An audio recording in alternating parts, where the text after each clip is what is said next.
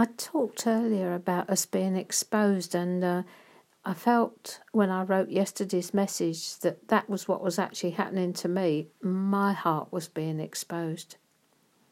I can keep it hidden most of the time, but when I start wanting to write about God, His majesty and supremacy, what is hidden begins to surface like a fountain bubbling up from somewhere deep inside me.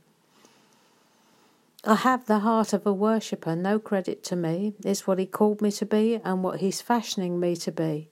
The thing I love to write about and speak about most is Him.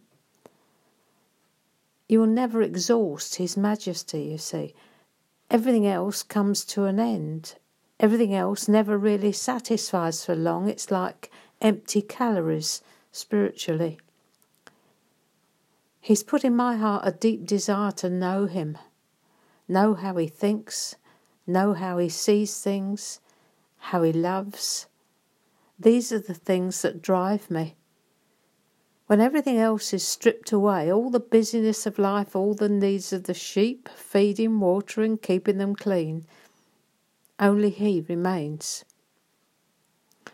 Every now and again He focuses me, brings me back to ground zero, back to kneeling at His feet in rapturous wonder. The eyes of my heart open to Him. I'm exposing myself again. But it may be needful. There might just be one person out there reading or listening to this who is saying, I want that. I want what she's got. I want to desire you with all my heart, soul, mind and strength.